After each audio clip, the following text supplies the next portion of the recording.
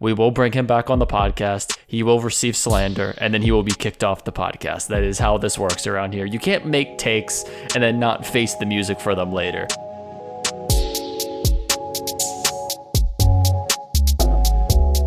Hello, everybody, and welcome into another edition of There's a Lot Going On, the only podcast that's waiting for an official statement from Tim Tebow on Urban Meyer. I'm David Arroyo, joined as always my pal Tom Shively. Tom, an exciting weekend in the world of sports. I mean, you sent me a text earlier today that this is the best month in the sports calendar. But Tom, before we get into all the jam-packed action, I gotta know, how you doing today?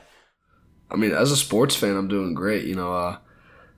I felt something about the Patriots today. I felt something about the Red Sox today, so it's all good. That's all that matters. So your teams gave you feelings. Tom, we normally start with the Eagles, but that game's not as interesting, so we're going to start with what some people would call the game of the week. I would not call it the game of the week, and we'll get into that later, but it is, of course, the Tampa Bay Buccaneers taking down the New England Patriots 19-17 in Tom Brady's return to Foxborough.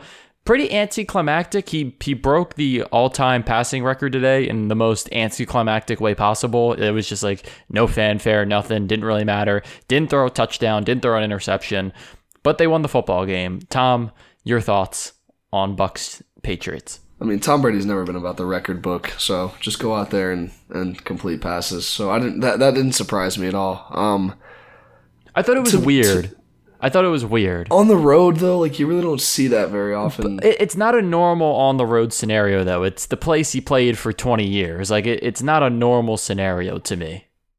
I don't know. It didn't really surprise me. I think in the game, I don't think that's something that Tom Brady really wants.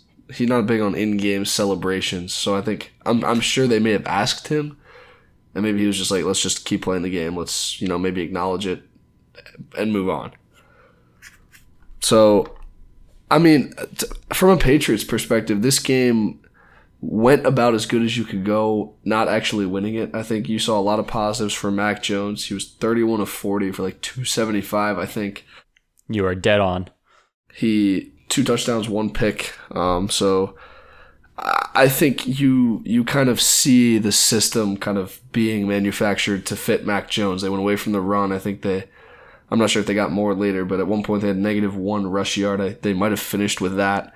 Finished with -1 rush yard on 8 carries. Yeah, so they went to the pass game because the run really hasn't been working all season. Harris has been okay, but obviously you don't have James White. So some concerns there. And Matt kind of with the dink and dunk pass game that has been so successful for the Patriots. They took a couple deep shots. One of their deepest plays was the Jacoby Myers trick play pass, but they got it going in the passing game, and I think they put themselves in position to win, and you just kind of take your chances with the 50-50, 56-yard field goal. It hits off the post, you lose the game, and there's no saying if Tom Brady with, maybe like 55 seconds left would have been able to drive back down.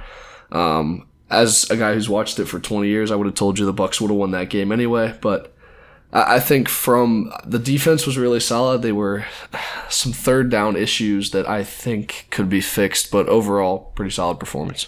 So I would say that was my big takeaway, was how good this defense played, but I don't think I'm going to kill them for the third down performance when you're playing the greatest quarterback of all time. Like, this is just what Brady does. He's done it for years, and he just knows how to find the weakness in your defense, and he did that all night on third down, especially in the second half. He was really great in the second half on third down.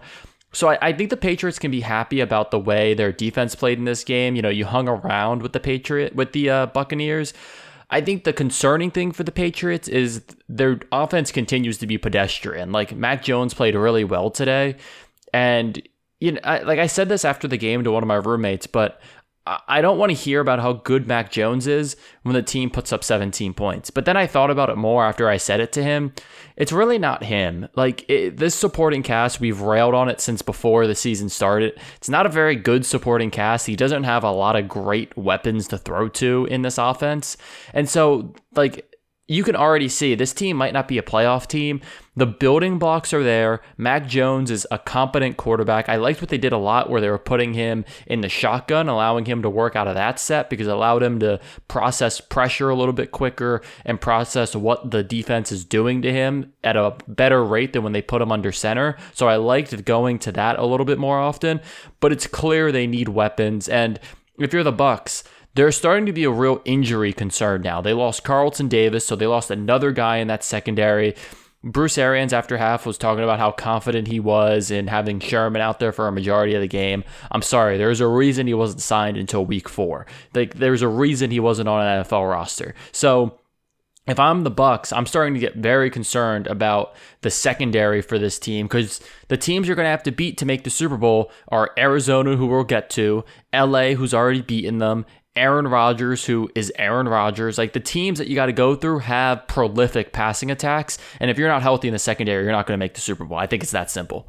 Yeah, I mean, you look at last week's game against LA, that really tells you all you need to know, even with a healthier secondary than they had. Now, my last thought on Mac is I think you're starting to see coaches a little bit more fit the scheme to the quarterback instead of trying to fit the quarterback to the scheme. You would think that'd be kind of obvious, but we saw it with Trevor Lawrence. I think you'll get to that Jags game in a minute, but Mac Jones feels more comfortable now than he did the first few weeks, because I think the shotgun was a big thing that he's familiar with. Obviously, getting the ball out of his hands quick at Alabama with his playmakers. You know, you don't have as good of playmakers on the Patriots as you did with Smith and Waddle, but kind of getting him into his comfort level so that he's able to play a pretty solid game against the best quarterback we've ever seen. There were a couple mistakes that he got away with. He had a really bad throw on third down in the red zone that could have been a pick six, really should have been a pick six, but rookie mistakes, you kind of have to live with that a little bit right now if you're Belichick.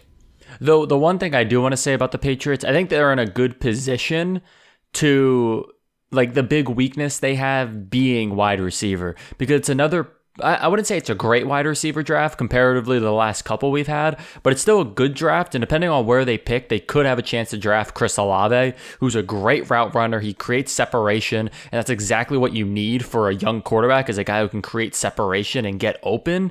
But I would still agree with largely everything we've said. You know, the Bucs offense I don't think is really a problem. They didn't look perfect tonight, but to convert that many third downs, clearly something is going well for that offense.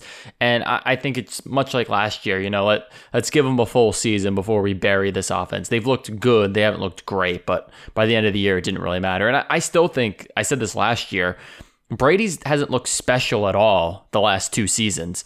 He's just been very, like, good. He's been good enough, and he's smart. He's beating teams with how smart he is. He's not going to make critical mistakes in big moments, and that's why the Bucs are able to win so many of these games. I mean, that's really been Brady's second Super Bowl wave mantra. He hasn't necessarily had the elite skill set, especially in these last 3-4 years, but you see the intelligence. I know you talked about third down, just finding a way to move the chains, and that's just what he's always done.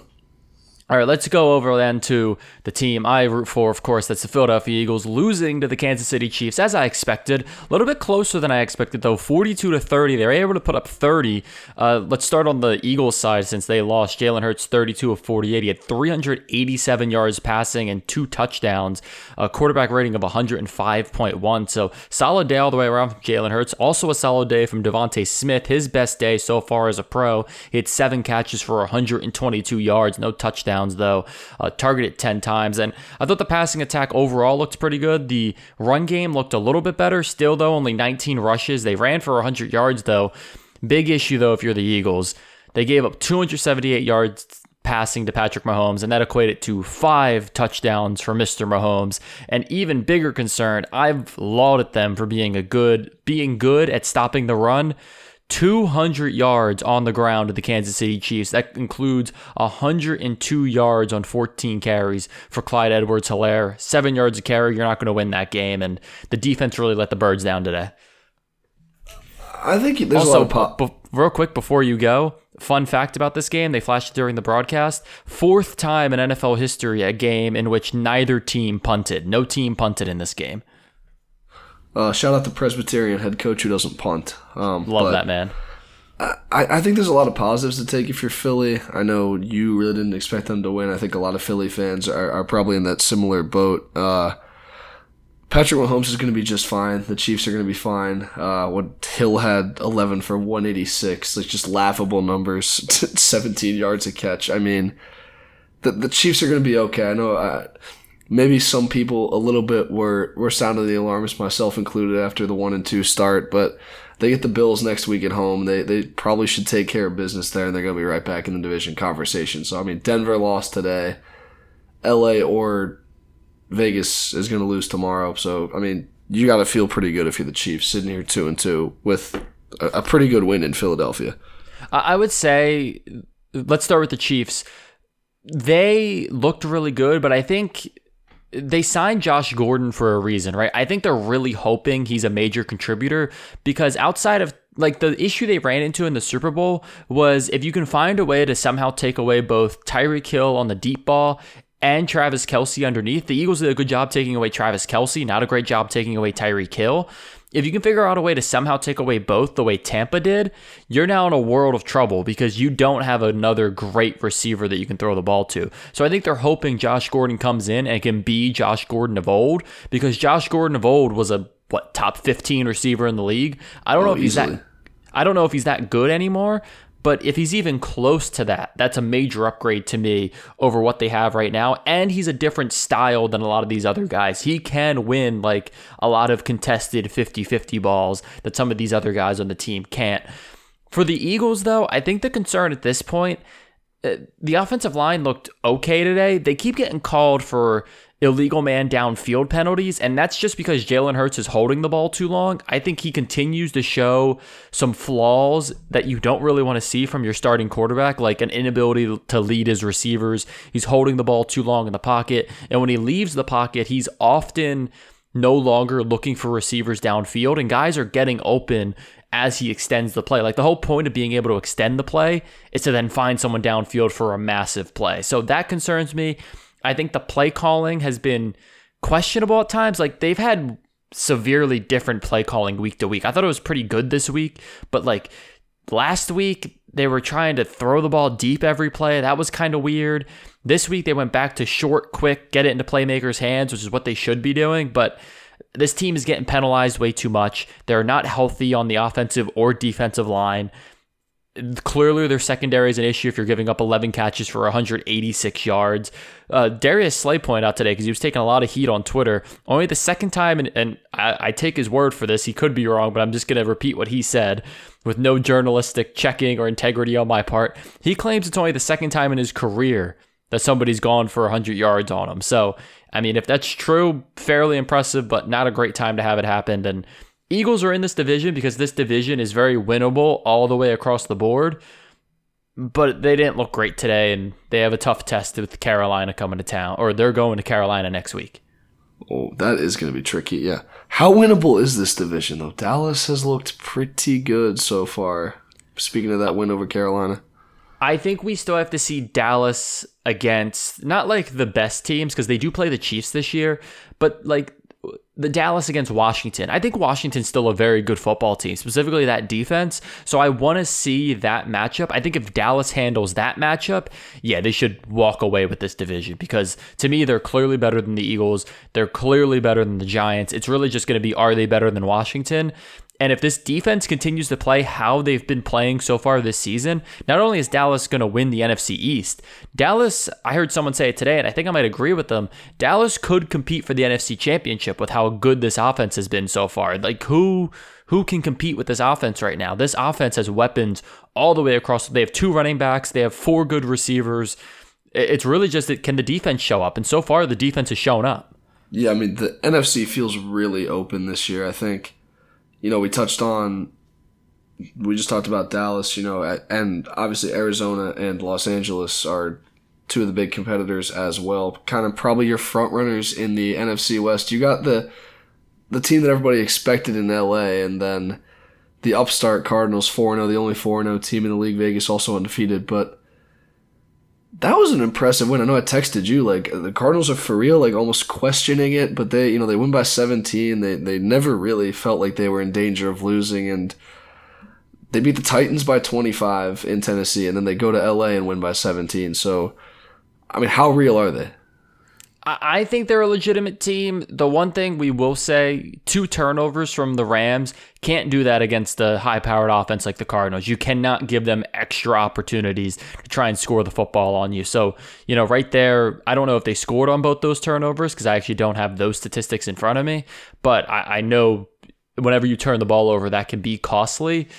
I'll say the Cardinals have really taken on, and this is something you were just talking about with Mac Jones and the Patriots, but the Cardinals have very much taken on the identity of their quarterback. They are very comfortable with, let's air it out.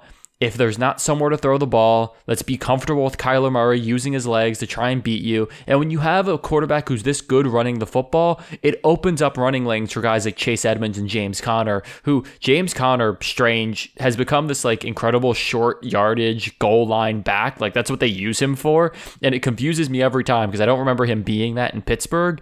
But Chase Edmonds today, 10 yards a carry, 120 yards on 12 carries. That's a recipe for success, and it's a recipe to keep your young quarterback confident and playing well. Arizona looks really good. I still have questions about this defense, but if the defense keeps forcing turnovers like they've been able to do so far, that can largely mitigate a defense, or it can help a defense that is otherwise pedestrian. Yeah, I think you hit the nail on the head. You look at the offense, they can compete with anybody against, what a lot of people probably say is the best offense in football, or at least the best offense in the NFC today. They went and destroyed them, and now it's the inconsistency. It was a problem last year for them. They started out really strong last year. You're talking them and Seattle are really going to throw LA and are really going to contend for the NFC, and they just kind of fell apart at the end. And it's, can they make those adjustments continuously? That had a couple scares. They escaped the Vikings by 1 point. They had a really bad half against the Jaguars, but we were able to figure that out. It's can they be consistent enough to keep it going? Because I think at their peak, they're as good of a contender as anybody in the NFC. They can beat anybody. Well, it's all about Kyler, right? Because last year they were playing really well, and then Kyler had that shoulder issue. And he just wasn't the same quarterback after he had that shoulder issue, and that really tanked the rest of their season.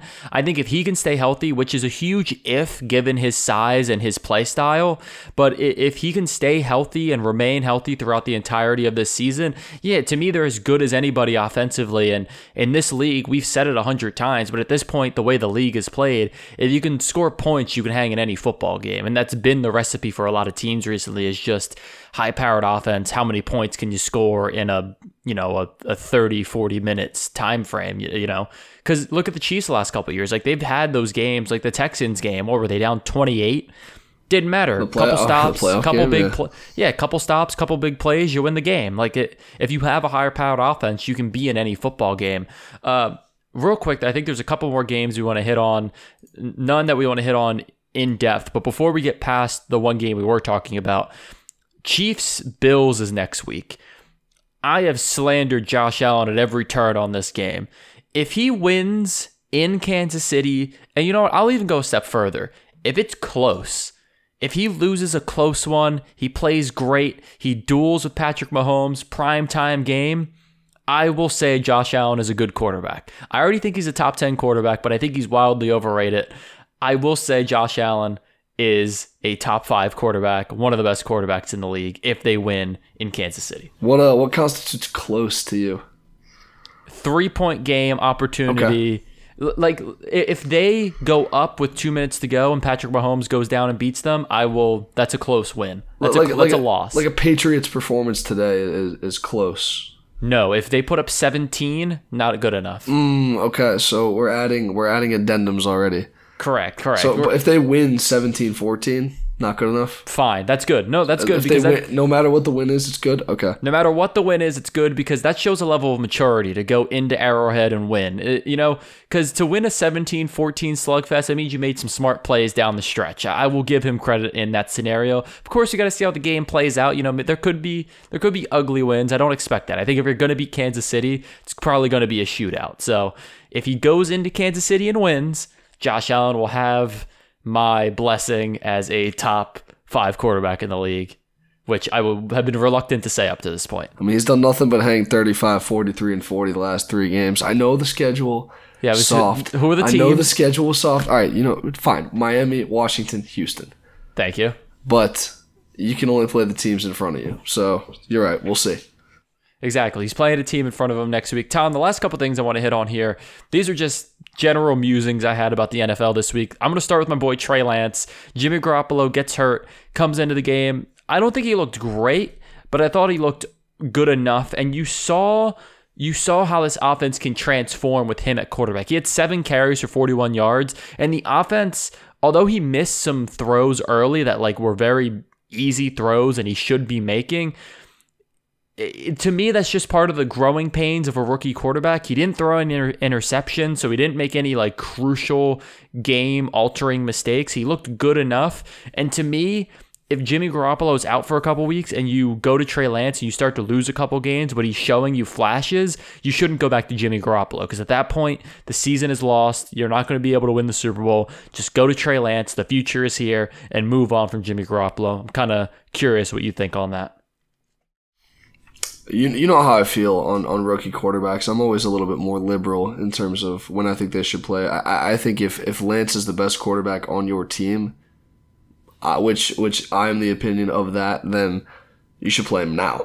And, Garoppolo, whatever you're worried about with him, whatever you're worried about with Lance, get him in there and see what happens. So if I'm the 49ers, I'm starting Trey Lance in week 5 against the Cardinals. I just think the offense is going to be so much more dynamic when you can game plan to have that kind of offense with Trey Lance, a guy who can both run the ball and throw the ball.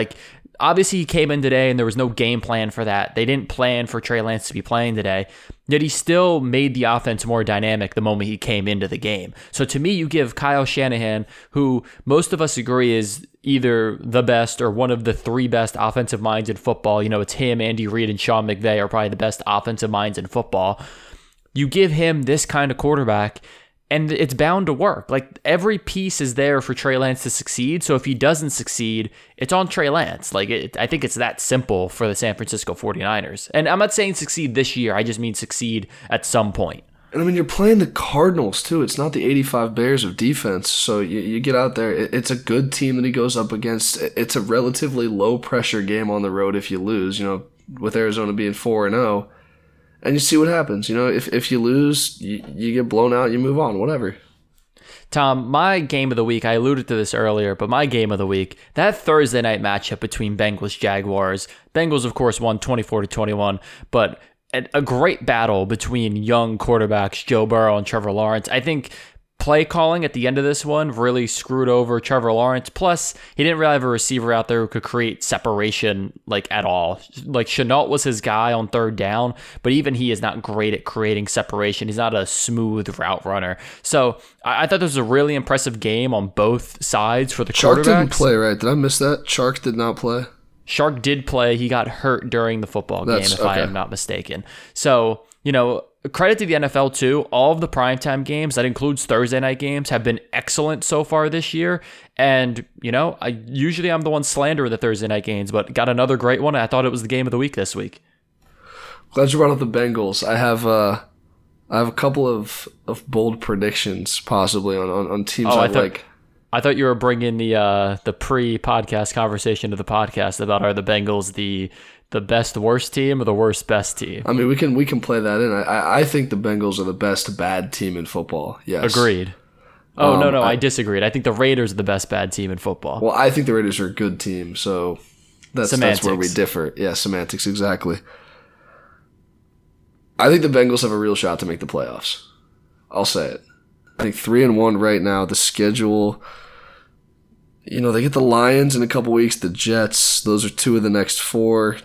Steelers 5-3 if you win those. You split against the Steelers. You still got the Broncos. You finish with the Chiefs and the Browns, so you better get your wins early. But dark horse playoff team, especially with the AFC East outside the Bills isn't getting anybody right now. I think the AFC South outside of the Titans isn't getting anybody. So that leaves you 3 wildcard spots from 2 divisions. So I think they're better than the Steelers, and I think they're probably better than the Broncos, or I think they have as much of a chance as the Raiders to make the playoffs. So it's interesting we brought up the good team, bad team. I'd put them at around that level to make the playoffs because the 7 seed's wide open right now. So you say that, right? The Broncos are going to be hindered a little bit if Drew Lock is their quarterback. I thought they were looking pretty good so far with Teddy Bridgewater. If Drew Lock is the quarterback, I think a lot of their playoff opportunities may fly out the window. That's what I'm saying. I think the Bengals have a better chance than Denver. No, I'm just stacking them up against teams. But by my count, I only count like 8 wins total because I think they beat the Lions. I think they beat the Jets. I think they probably beat the Steelers, to be honest. I think the Steelers are a very bad football team, but they already beat them once, so who knows how that's going to go. So I'm already at 6 wins. And then it's a lot of tough games. Like, are they going to beat the Chargers, the Niners? Are they going to beat the Ravens twice or even one time? The Browns, they have to play twice. The Chiefs, like, it's a rough sled after they play the Jets, honestly. Like, that second half of the season is really rough for the Bengals, and I don't know if they're going to win enough games in that back half. If they get to, what would that be? If they get to 6 wins before they play the Browns, I think they have a great shot, because now you just need to steal 3 in the second half of the year. I think if you can get to 9 wins, oh, wow. Yeah, what, 9-8? 9-8, I think, could might get be you in the enough in the playoffs. AFC, yeah. Yeah, it would be close. The issue they run into is if the AFC West doesn't beat up on each other the way we're expecting them to. If they all just like split games, because then all those teams could potentially make the playoffs.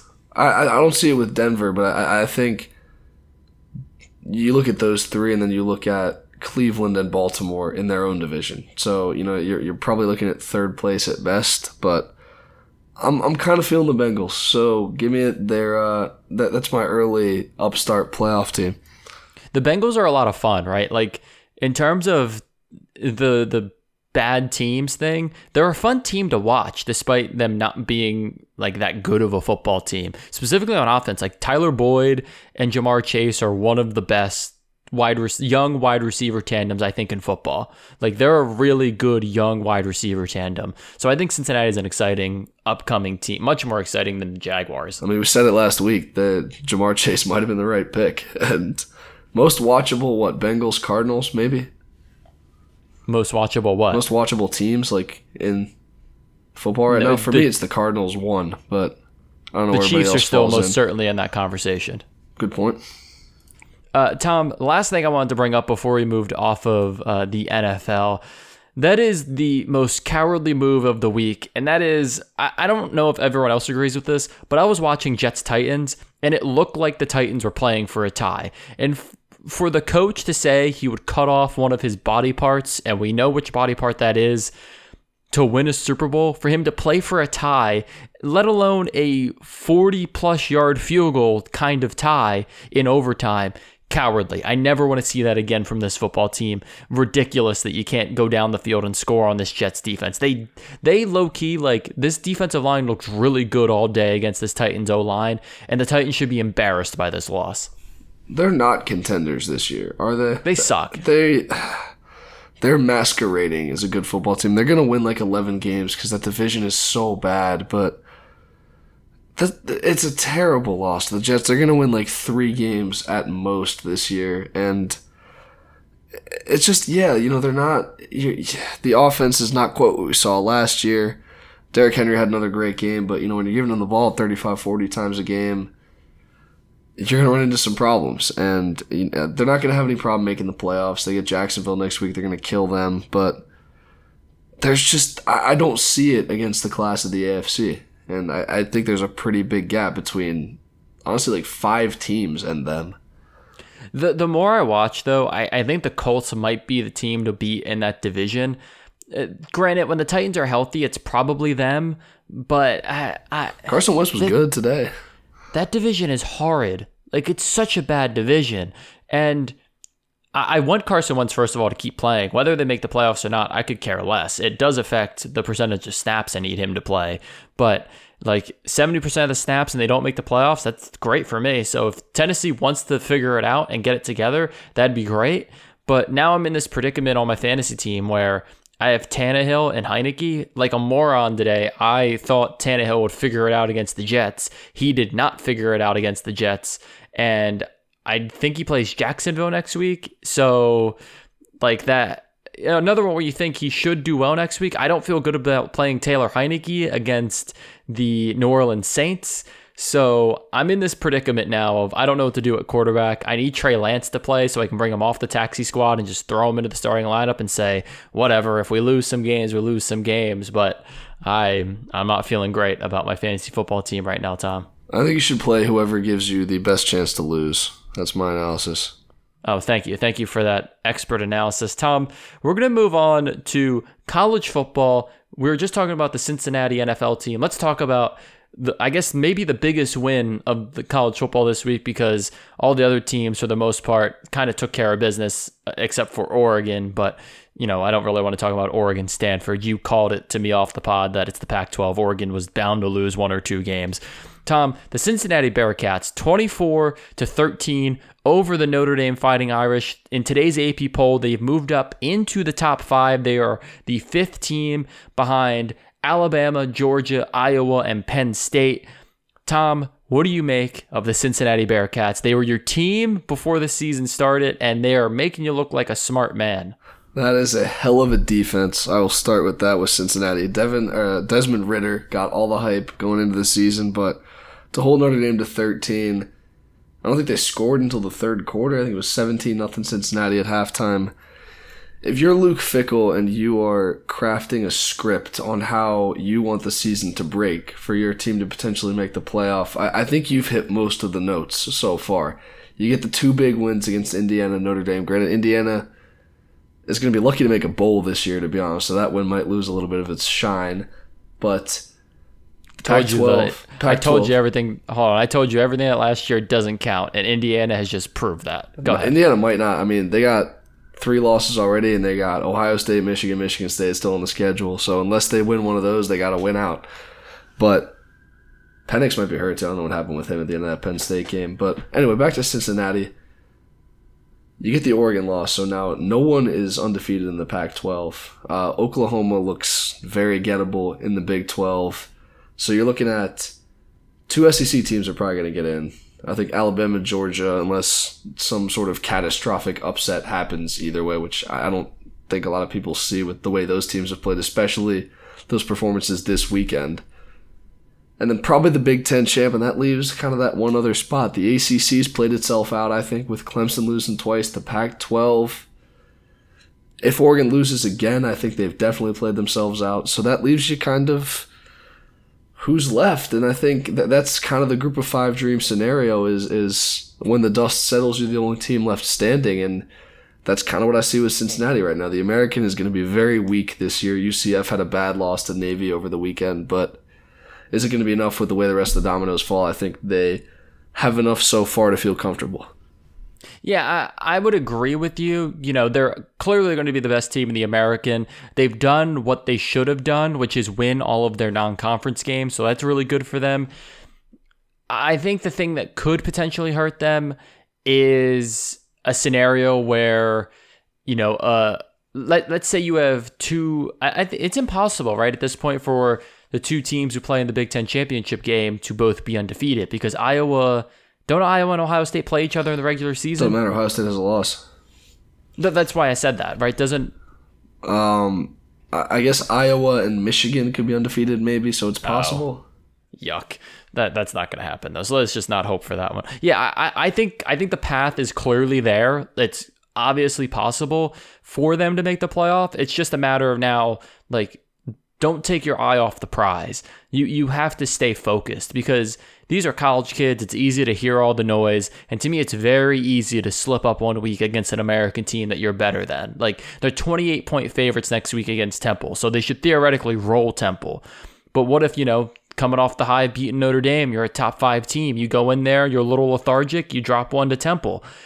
I don't think they will. I'm just saying, that is what they have to guard against now for the rest of this season. And I think it's not the first time you've seen that scenario. It feels like a lot of big teams, or I should say a lot of big non-Power 5 teams that get the hype. I know we saw it with Memphis a couple years ago when they lost. The year they went to the Cotton Bowl, I forget who they lost to. It might have actually been Cincinnati, but they, were undefeated, had a lot of hype around them, and then you just get caught up on a Friday night at Tulsa or wherever it was. But you're playing a lot of weird time games. You have more national exposure than you ever had at Cincinnati, so it is a unique environment. And being such a heavy favorite could have some pressure on you. So it'll be interesting to see if obviously they have to hold serve to make the playoff. If they're not undefeated, they're not getting in. I think that goes without saying. But how do the rest of the dominoes fall? And so far, they've fallen pretty well in the Bearcats' favor.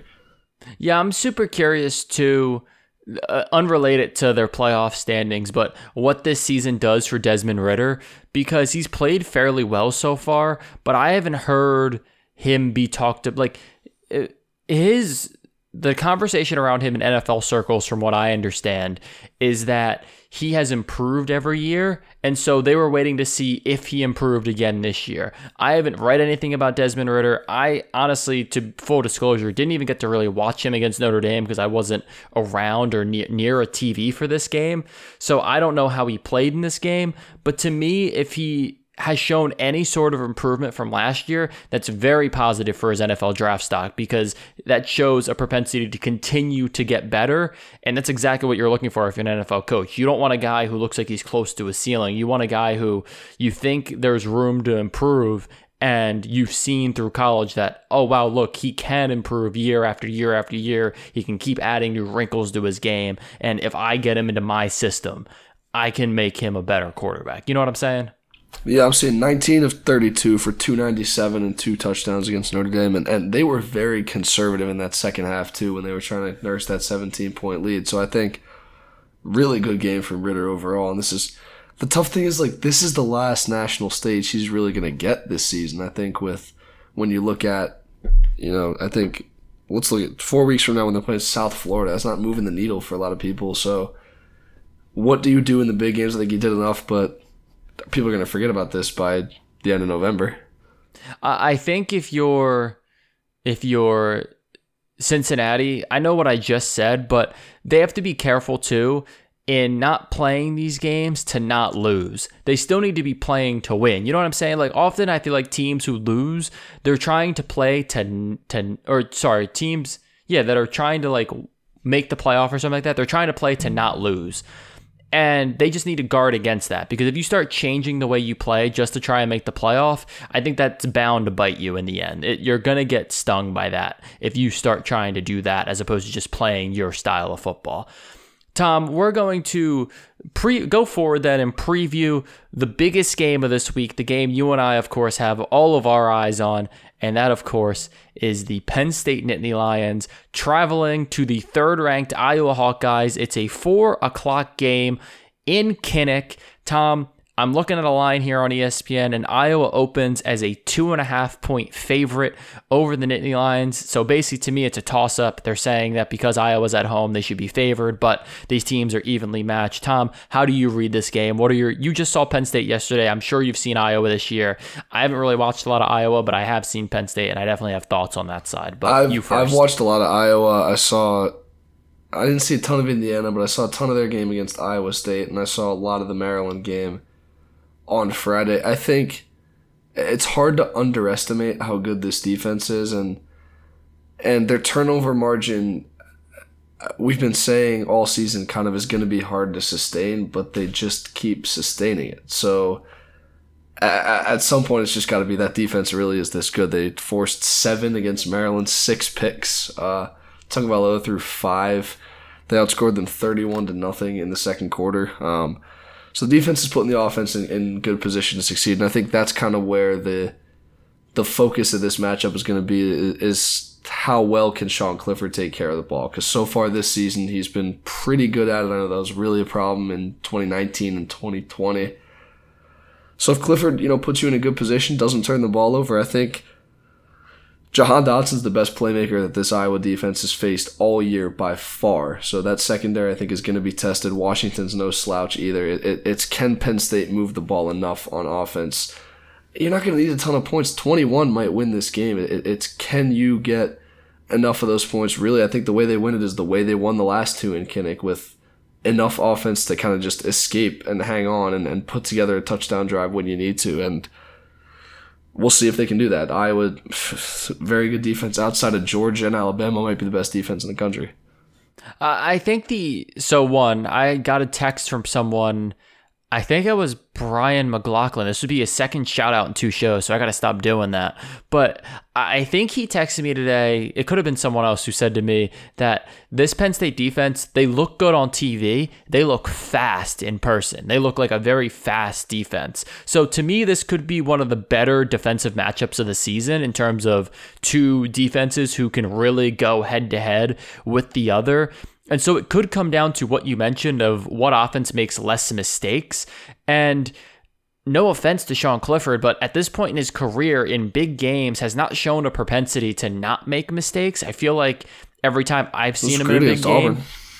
Yeah, all right, I'll give you that, but I feel like I'm always seeing him make mistakes in game, and it's always really, really bad mistakes. I know he had that one pick against Auburn that I didn't really kill him for because it was like a 3rd down. They took a deep shot. It was whatever, end of the half. So I think you just have to avoid any costly mistakes, get the ball into your playmakers' hands like this offense has been doing. I think that is like their big strength is this offense, I think, is a lot better than this Iowa offense. The Iowa defense is probably better than the Penn State defense, but I don't think it's worlds better. And I think the Penn State secondary is so good. You just got to control the line of scrimmage on that side of the ball. The big issue for Penn State, though, and I think this is a massive issue, they are horrible, and I mean horrible, at running the football. So you could have a lead late in this game, and you're going to have to throw the ball. You're not going to be able to hand the ball off and ride this one out into the sunset. You're going to have to continually throw the football. And when you're playing a defense that has forced this many turnovers, that could be a problem. You could be up, 17, and that lead might not be safe because of how often you're going to have to throw this ball. And that could lead to some turnovers in this game that then allows Iowa to potentially get back in it or win the game. Yeah, I think the Iowa running game as well, with you mentioned the trenches, probably advantage Iowa. I know you look at the 2 running attacks that have played Penn State so far, they've been really solid in Wisconsin and Auburn. Malusi ripped them for 121, Bigsby ripped them for 102. So can you stop the run at all if you're Penn State? Because Iowa does not want to throw it. Iowa's the polar opposite of Penn State's offense. They're going to hand it off 120 times if they can. So can you stop that and force Petrus into 3rd and 8s, 3rd and 9s that make him uncomfortable and kind of make those Iowa receivers make a play against Brisker and TCF and Joey Porter Jr. and all those guys. So that's going to be, if Penn State can get them into 3rd and long, could be a long afternoon for Iowa. Penn State needs to do well at stopping the Iowa run game, right? Because if the book on Iowa historically, these last however many years, it's been a while, has basically been don't let them beat you on the ground. Because if they beat you on the ground, they got you beat. Because you want to force whoever the Iowa quarterback is to throw to playmakers that, no offense, are not there on the outside. They do not have the playmakers of the other teams in the Big Ten. They do not have the big arm quarterback of the other teams in the Big Ten. You want to force this team to throw the football. So if they can run all over you, it's going to be a really, really long day for the Penn State defense because their strength is in the secondary. You want this team to throw the football. And if you get Iowa into, if you get them behind the chains, 2nd and 10, 2nd and 13s, or 3rd and 10s, that's a recipe to beat Iowa. I'm not going to give an official pick because I don't feel good one way or the other about this game, but I think it's going to be a really, really close football game in Iowa, and I'm sure the home crowd is going to really play into how this game turns out. I've said this before. People talk about how hard it is to go win at Kinnick, and it is. A lot of teams struggle. Ohio State got blown out there a few years ago. Michigan famously lost on a last-second field goal in 2016, which helped Penn State win the conference. But last 2 times Nittany Lions have gone, win in 2017, albeit on the last play, win in 2019, albeit by only 5 points. So maybe there's something they figured out at Kinnick. It's hard to say that it's hard to see them winning 3 in a row, but I think this team is better than the 2019 team. I think they're not quite as good as 2017, but this, in terms of stakes, is the biggest game out of those 3 that have been played. So how well does Iowa and Penn State respond to that? I think both of them have kind of had those big game atmospheres so far this year, and both have won big games on the road and at home. So it's going to be really fun. I'm not ready to make a pick either. I'd probably lean Penn State right now just because of their offense. I think is better than anyone Iowa's seen so far, but we'll see how it goes. I think Iowa plays a similar style to like a Wisconsin team that Penn State's already seen and beaten. Yeah, the one thing I will say in terms of the 2017 game in particular, they did have something to play for in terms of Penn State. You know, you were definitely competing for a Big Ten championship that year. And I would say... I'm saying stakes like both sides, though, like both teams. Yeah, you're 100% right. The one thing I will say, I think the weapons are better in terms of on the outside. This is the best like receiving core Penn State's had in a while since like Gesicki and Godwin and like those guys were there. But even then, like I think these receivers are more dynamic than those receivers were. This run game, though, this run game's not good. This run game is so bad. And like that was something the run game helped them win that 2019 game. 2017, you had Saquon Barkley. Like that, it was a different kind of team both times. And this team's inability to run the ball, I'm not sure when it's going to bite them, but it's going to bite them at some point. And if there's going to be a game Penn State loses, I've said it to you before on the podcast, this is the game to lose. If you're going to lose a game, you want to lose this one. Because if you lose to Ohio State, you are all but punting your opportunity to play for the Big Ten championship, which means you're punting the playoff opportunity. Because if Ohio State beats you, that means they're probably going to beat Michigan too. And I think Penn State... they can lose this game, but Ohio State in a couple weeks, I think it's on the 30th, right? The day before Halloween. 30th, yep. They cannot lose that football game. This game they can lose and still realistically make the playoff. They cannot lose to Ohio State, but they need to keep their eye on the prize because if they win this game, I think there's a realistic possibility they can run the table. And of course, if you run the table, you can make the playoff. I don't know, man. I've seen a lot from Michigan and Michigan State these past couple weeks. The Wolverines have looked really solid. They got to come to Happy Valley, though. I don't love them winning that game. I do like their chances, though, to break the curse against Ohio State. So, you know, a little late November preview. That's going to be a fun game. So, Penn State might not be dead in the water if Michigan's able to beat Ohio State and there's a three-way tie like there was in 2016. But I mean, yeah, I guess that's comforting if you're Penn State in that even if you lose here, you still kind of have all your goals to play for. You still have a national championship possibility. You know, obviously 12-1, I think, Big Ten champ, which should be good enough to get in with the way some of these other conferences have unfolded so far. But, I mean, yeah, this at the number 3 team in the country, you don't get these opportunities very often. So we'll see if they pass the test. Penn State, I'm going to be all, like, this is full disclosure. Obviously, you and I both went to Penn State. We have a bit of a bias toward Penn State. They have an opportunity by season's end to have one of the 3 best, like, resumes of any team in the country. Specifically, if, like, they win out, like, you would have, what, 6 ranked wins? Okay. You'd have 6 ranked wins going into a playoff scenario. Granted, Wisconsin no longer a ranked team, so how much weight does that still hold? But you could potentially have 6 games in which you beat a team who was ranked when they came to your building or when you went to theirs, whatever. And like the only other teams who can stack up with those kind of resumes will be Alabama and Georgia, who we both think are consensus the 2 best teams in college football. To me, it's not even close. Like, it's them and it's everybody else. And I think, I said it when the year started, this is Georgia's best chance to beat Alabama. They just need to get JT Daniels back and healthy. Penn State 12-0, Georgia 12-0. Who has the better resume of those 2, looking at what Clemson and Auburn have done? Probably Penn State, because that means you would have beaten an Iowa team who we all think is good, an Ohio State team who we think is down but still pretty good, a Michigan team who's way better than we thought they were going to be. Mind you, I think I brought them up on the preview show as a potential sleeper and got laughed at by both you and Caleb, so I would like an apology on that front. And Michigan State, I think no one saw coming. Like, Michigan State's a little surprising. Granted, their signature win right now, if I'm not mistaken, is beating up on a bad Miami team, so I think we should pump the brakes a little bit on Michigan State, but Penn State always has trouble with Michigan State, no matter how good or bad they are. I could easily see like a Penn State everything to play for last week of the season in East Lansing, getting everything they want in that game, and then being in a 1-score game in the 4th quarter. Shout out to you because yeah, you were right on Michigan so far. I was low on them. I do have to shout out Caleb for he was on Cincinnati with me. He wasn't bold enough or smart enough to take him to make the playoff, but he's been on Cincinnati with me. He's been riding the hype train, so not quite my level, but we respect it, Caleb. We like it. Hey, he was a big Pac-12 guy, and the Pac-12 has disappointed. He's been a big Oklahoma guy too. I mean, they're surviving, but this week is the test. When they inevitably lose a game, I told him before, when they don't make the playoff and Spencer Rattler doesn't win the Heisman, which he most certainly is not going to, we will bring him back on the podcast. He will receive slander, and then he will be kicked off the podcast. That is how this works around here. You can't make takes and then not face the music for them later, unless it's you or I, and then in which case we have to remember it. And oh, then we still never face have to the music, yeah. It involves us having to remember the take, though. If you or I don't remember it, that's fair. We never hear any criticism for it. That's kind of the way I like it. Let's keep it that way for as long as humanly possible. If he's listening, tell him to free up his calendar next week because Texas is going to beat them on Saturday.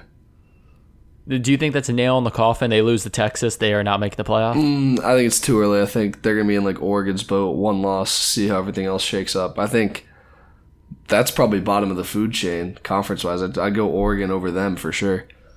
Well, especially when, I hate to keep saying this, if Georgia and Alabama both went out and play each other in the SEC championship game, you're getting two SEC teams because they've looked that good. Specifically, the Georgia front seven on defense, dominant. There are NFL first and second round picks all over that defensive line and linebacker core. Like this Georgia team, I keep saying it, this is the Georgia team that can win a national championship. If Georgia wants to win a national championship, now's the time to capitalize on it because Alabama's vulnerable. Alabama's still really good, obviously, but this is the year you could potentially beat Alabama. And if you don't beat Alabama, you got no one to blame but yourself. That is 100% on Georgia at that point if they can't, win the national championship. Tom, did you have one more thought? You look like you had one more thought. Who's taking neutral field right now if they played tomorrow?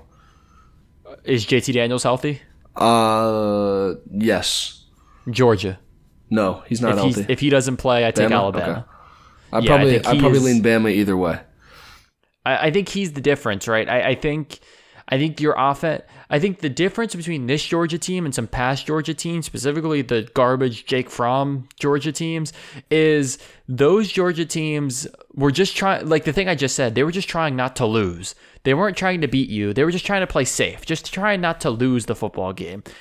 I think with JT Daniels, they kind of realized we're not going to beat Alabama unless we can score points with Alabama. No matter how good this defense is, if they start scoring and we can't score with them, we can't win. And I think this Georgia team can score with Alabama in a way the past Georgia teams absolutely 1,000%. Jake Fromm is garbage, could not. I'm really piling on Jake Fromm. He didn't do anything to me, so I apologize, Jake Fromm. It's because they chose him over Justin Fields. Like that's what it comes down to. Is they really fumbled that one.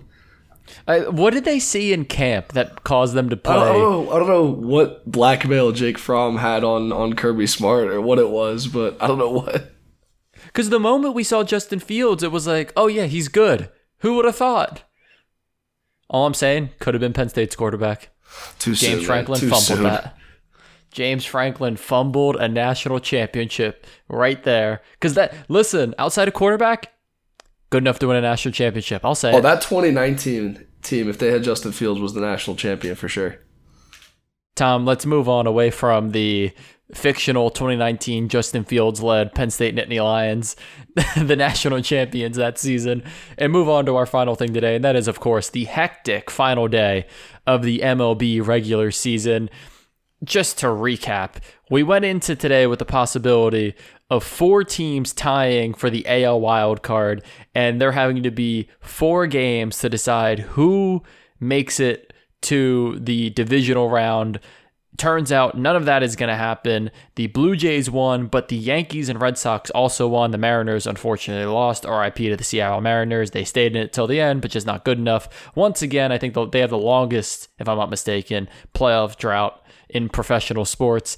Tom, Yankees, Red Sox for the AL, for the right, I guess, to advance to the divisional round. You would know better than me who they would play.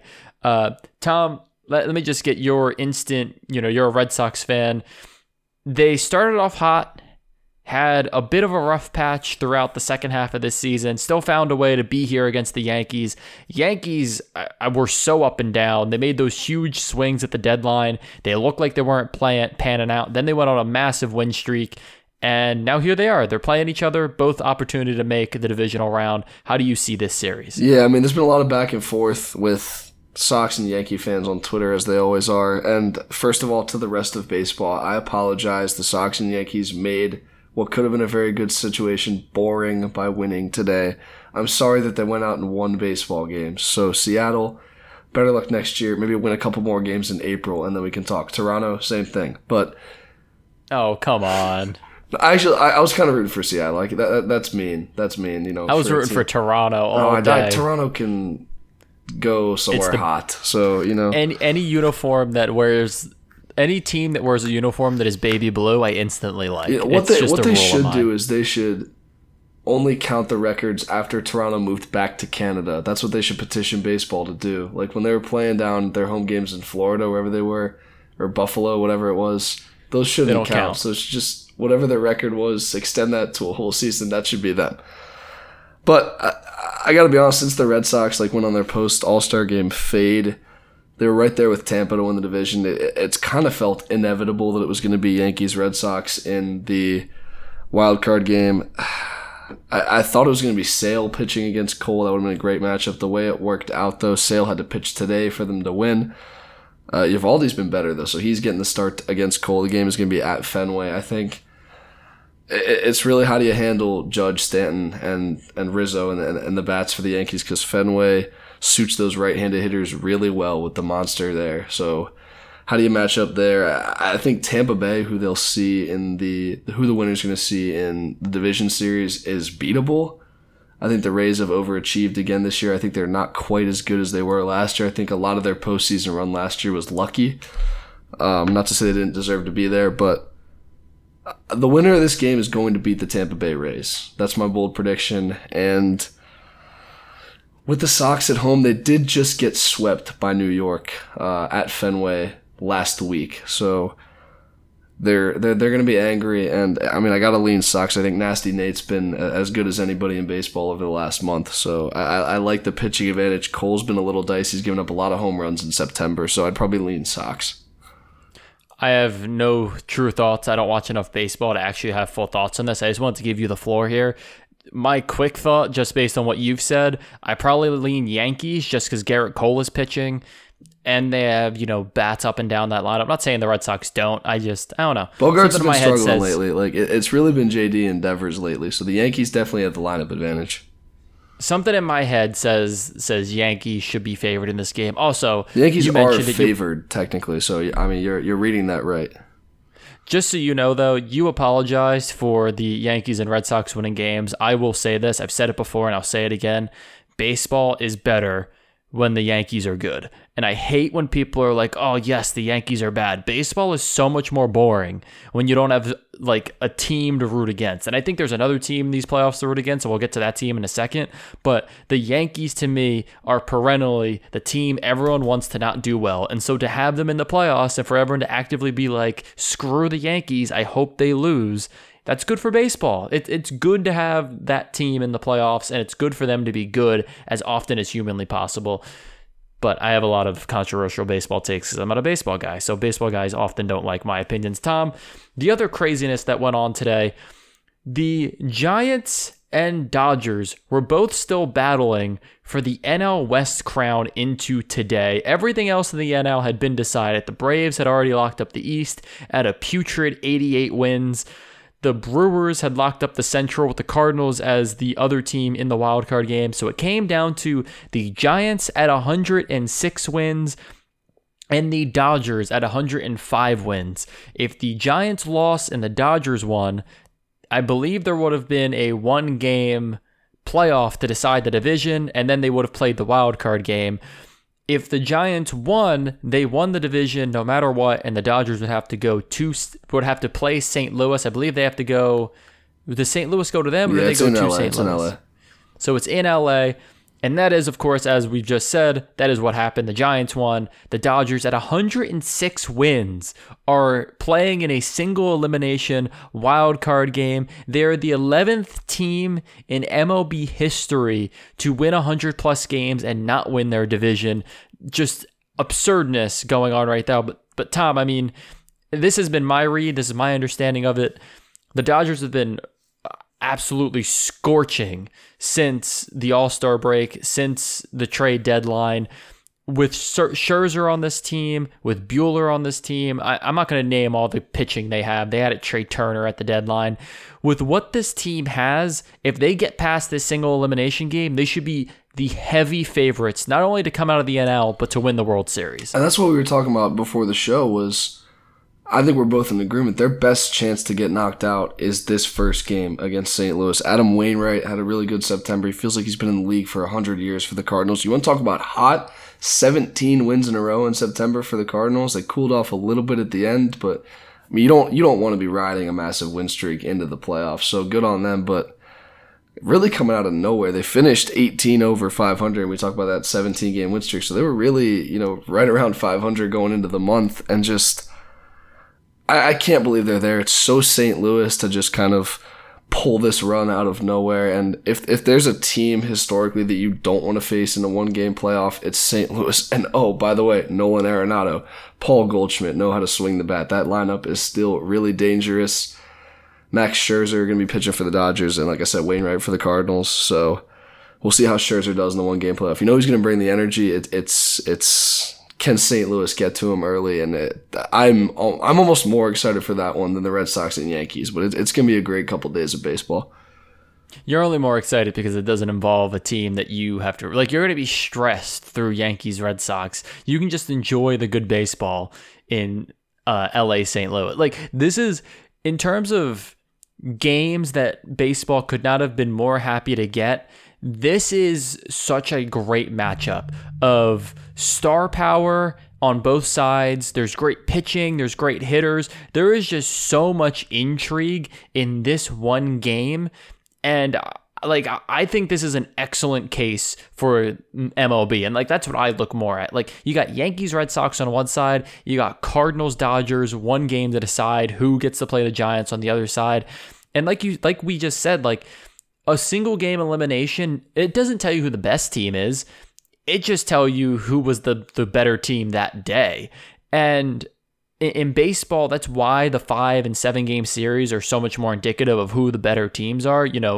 Generally you will get the better teams to win series, although a team gets hot and, they can make a run through the playoffs like the Cardinals, like we just mentioned, the Cardinals did in 2011 when they knocked out a 102 win Phillies team. So the Cardinals have a history of just showing up in the playoffs, being scorching hot, blowing through teams they have no business beating, and then ended up in the World Series and winning the World Series. It's the weirdest thing. They're the weirdest team. They have a great baseball city, so this is awesome for St. Louis, but if you had to water gun to my head, the Dodgers are going to win this game. I think Scherzer's a better pitcher. I think this offense is bound to score some runs. This team is too good to me to lose in a single game elimination at home in Los Angeles. I'm just not seeing it. Max Muncy got hurt today in their last game. I think he's a huge piece in the lineup. We'll see how they handle it without him. I'm trying to rack my brain in terms of the last time St. Louis has lost in the playoffs, the first round that they played, whether that be a wild card or divisional round. 2010, maybe. I don't think since they went to the World Series in 2011, they've lost in the first round of their playoffs since. They won the wild card game every time they've been in. So it's a team that knows how to win in the postseason. Guys like Molina win. Guys like Goldschmidt know how to win. Wainwright. It's just that veteran presence against the best team in baseball. And yeah, I'd probably lean Dodgers with you, and I'd probably pick the Dodgers to win the National League and win the World Series. But man, you're asking a lot on a one-game playoff against that team from St. Louis. Yeah, I think the baseball playoffs are going to be super interesting this year. Again, I don't really pay attention to baseball until the playoffs, but if you had to guess right now, World Series matchup, what do you got? Also, wait, before you give me that, I talked about this on the podcast. I don't know his name, so if you have his name, please throw it out there. But to the Milwaukee pitcher who just ruined his team's chances to make the World Series, you should be ashamed of yourself. Punching a wall because you had a bad performance and break it, or whatever reason he punched the wall. It was celebration, was it not? I think. I don't know. He punched the wall, he broke his hand, and now the entire Brewers strategy of we have 5 pitchers, try and beat us. Here are 3 starters and 2 relievers. This is the only people we're going to pitch, and we're just going to be better at pitching than you are. you just threw that entire strategy out the window because you decided you were going to be a petulant child and punch a wall. You deserve any and all retribution that comes your way. I do not feel bad for you. Tell him if you have his name. I would love it right now. Devin Williams is his name. Devin Williams? Devin Williams, yep. Devin Williams, I do not feel bad for you. You should be ashamed of yourself. You've let your team down, and I often don't say things like this because I don't like getting on athletes, but this is a horrendous showing by Milwaukee Brewers pitcher Devin Williams. It was shaping up. Them and the Dodgers could have been such a good series, too. We'll see if LA makes it out, but, I mean, my man Jackie Bradley Jr. in a playoff series, what else could you want? If I had to go World Series pick right now, it's hard for me to go anybody but the Dodgers. I think any full series they win, like we said all show, the best chance they have to lose is this first game. So I'll lean Dodgers. I like the Sox to get to the championship series, but they're going to lose to Sox? The other Sox, the Chicago White Sox in the American League. So give me Chicago and LA for the title, and I hate picking repeats, so give me the White Sox in an upset. Let's go White Sox. I like the bullpen. I like Tim Anderson. I think their lineup can match up really well with LA's pitching. If Muncy's healthy enough by then, it'll probably be Dodgers. But these series are so hard to call. Like White Sox Astros could go either way. I don't feel good about any pick that I could make in this series. I don't think anybody should feel good about any pick. Am I wrong? Wasn't Rays Dodgers the World Series last year? Yes, correct.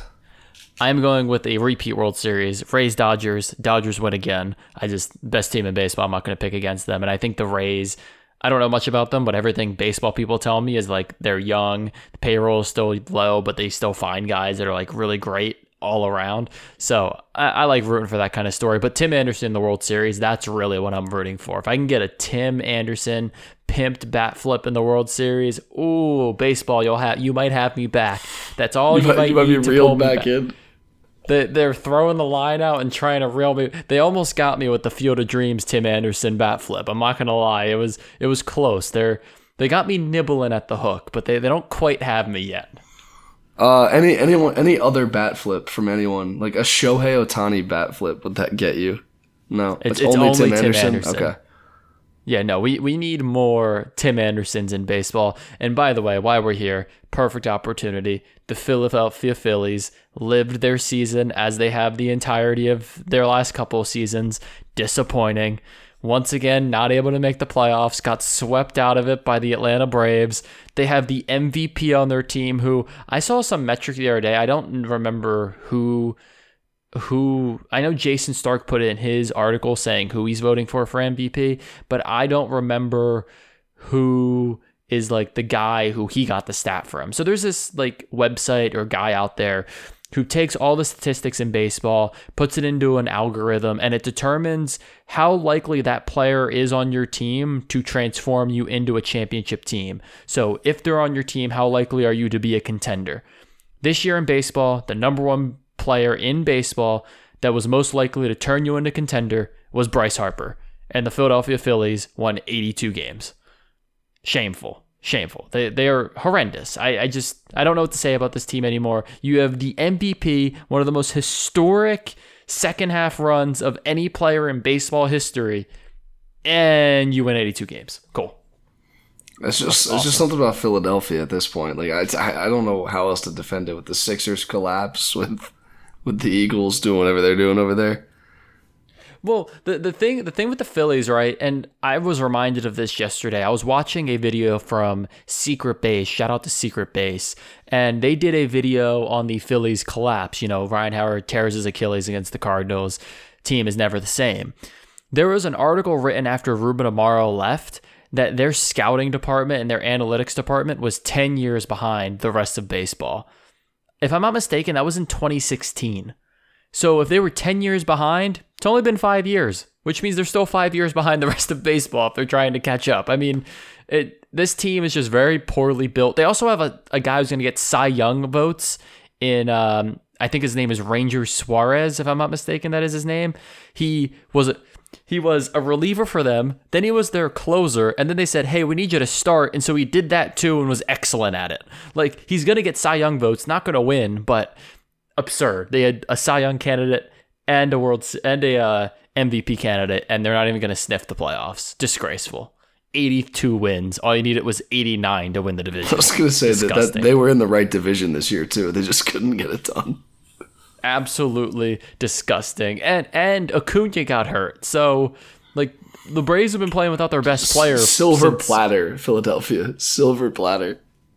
And fumbled the entire literally the only hitter on this team that was good was Bryce Harper. And it was nuts because I don't watch many Phillies games, but the number of times I was watching a Phillies game and Bryce Harper would come to the plate and hit a home run and it'd be like, and his 20th solo shot of the year, because there was never anybody on base. It just...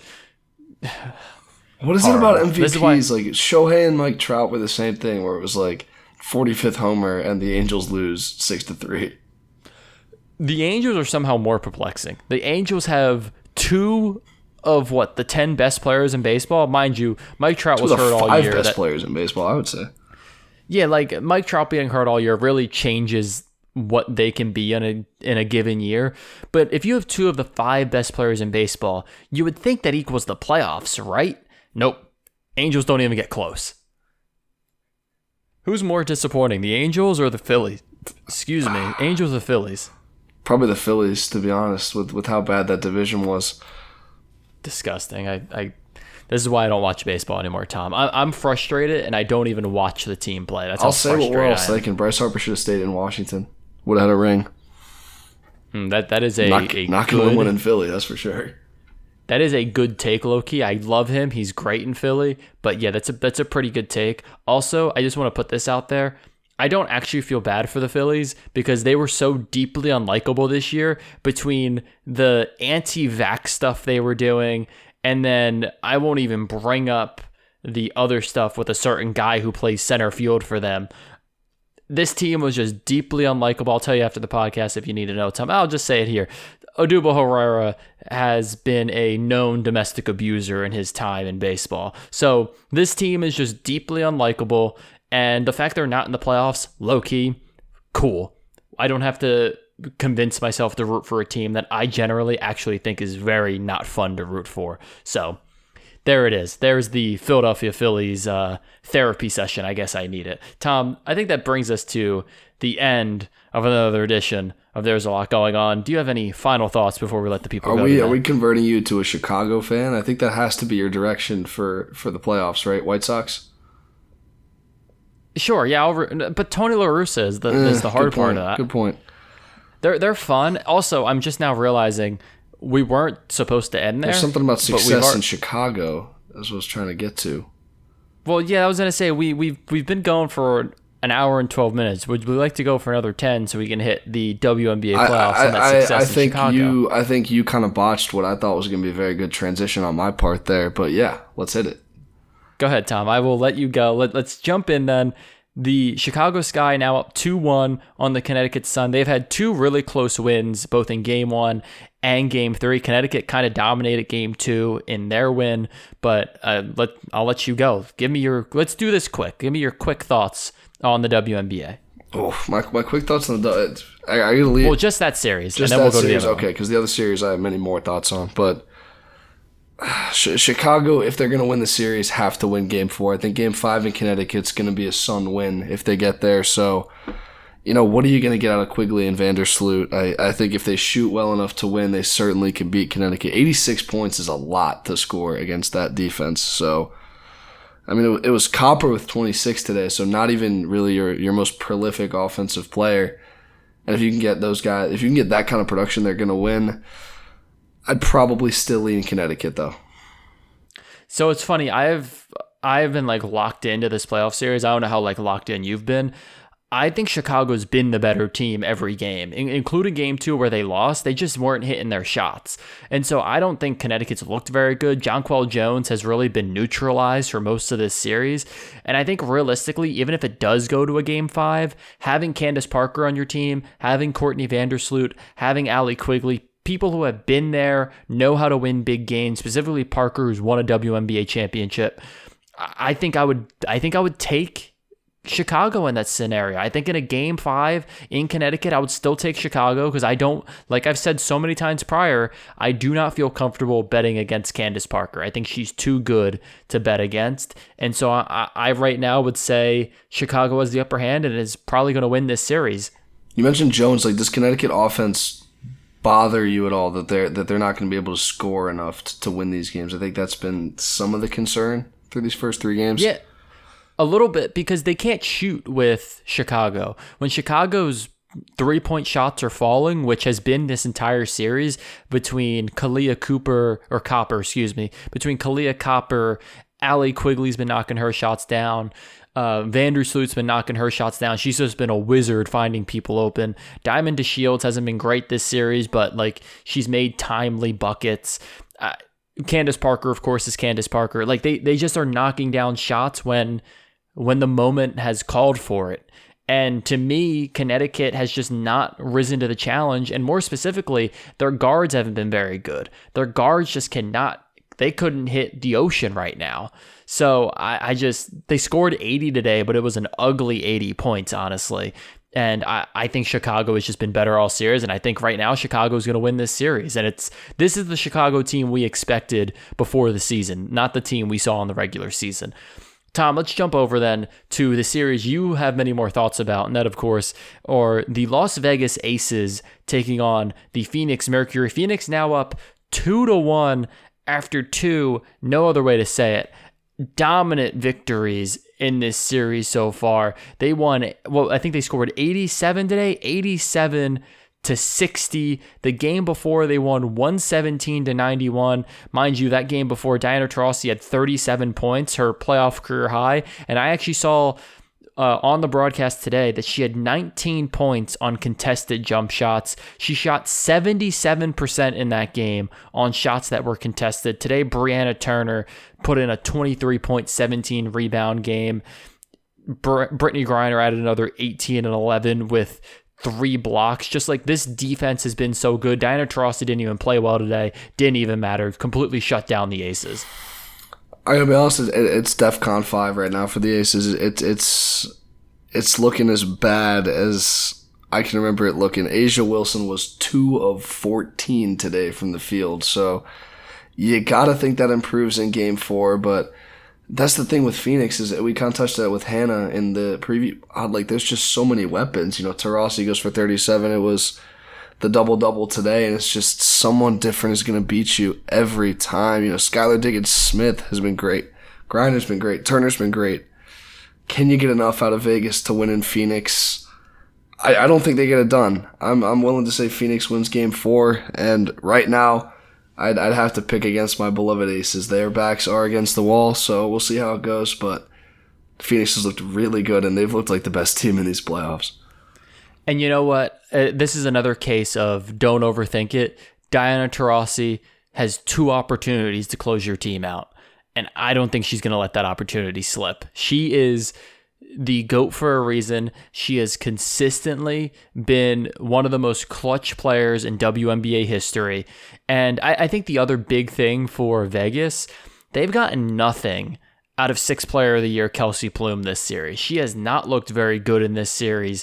And the thing we lauded them for going into the playoffs was they had 7 players in double figures coming out of the regular season.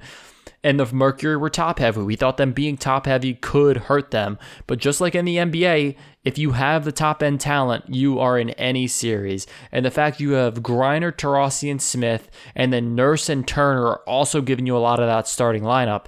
It hasn't mattered that the bench hasn't been great for Phoenix because their starters have been so good. And they've put the game so out of reach that even when the Mercury bench and the Aces bench go in, the lead isn't cut into it. I remember this got down to like an 18-point lead at one point, and then the Mercury just threw their starters back in and it didn't matter. So I'm with you. I think the Mercury take Game 4, and I think we're looking at a potential Mercury Sky WNBA Finals, which I thought there was a strong possibility of that before the season, but I obviously didn't pick it, so I'm not going to laud myself for being some genius, but I thought there was a possibility. You lauded yourself there. I see what you did. Come on, we got to find a way somehow to do it. I thought there was a possibility these 2 teams could be there. I thought based on the regular season, the Aces and the Sun were clearly the best teams, but Phoenix and Chicago have turned it on at the right time. And they scored 8 points in the fourth quarter. Vegas did today. They never really had a chance. I can't let you slander Kelsey Plum like that, though. She had like 24, 25 in game 2 that they got blown out. So it's not all on Kelsey Plum. She was bad today, but it's Cam Beige with 13 points is your leading scorer. That's not a recipe for success. Yeah, I mean, like you said, when your best player is 2 of 14, you're probably not going to win that game ever. Like, Wilson hasn't been great this series either. Like, no. Actually been very pedestrian so far in this series. So let me just throw these stats out there real quick since I have accused her of such things. She's had 15-9 in the first game, a win, only a 6-point win, mind you. 12-9 in game 2, 8-6 game 3, the aforementioned 2 of 14 from the field. That's your MVP. That's not going to win you a series. Well, you get an MVP performance in game 4 and 5, we'll talk. So, I mean, she's certainly capable. I'm not going to write them off, but it's hard to pick against Phoenix in game 4 in their own building. I'm writing them off. Diana Taurasi is going to put this series away, whether it's game 4 or a game 5.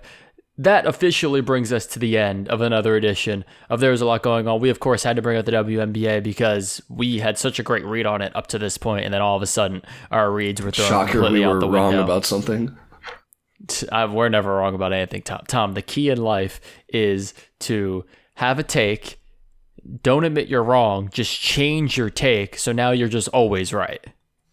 You do that. All right. I've always said it's better to be loud than correct, so just make sure you're loud. Well, there you go. We have two different approaches to it. You're going to be very loud about it. I'm just going to constantly change my take, so I'm never technically wrong. That brings us to the end of another edition. There's a lot going on. Tom, do you have any final thoughts other than being loud as opposed to being right? Don't talk to me on Tuesday night. I'll be locked into the Sox game. So let's go. World Series is back on after that 5-1 comeback today. And don't talk to me Wednesday night because I'll be locked into some WNBA doubleheader action. That's Tom Shively. I'm David Arroyo. We'll catch you back here next week for another edition. There's a lot going on.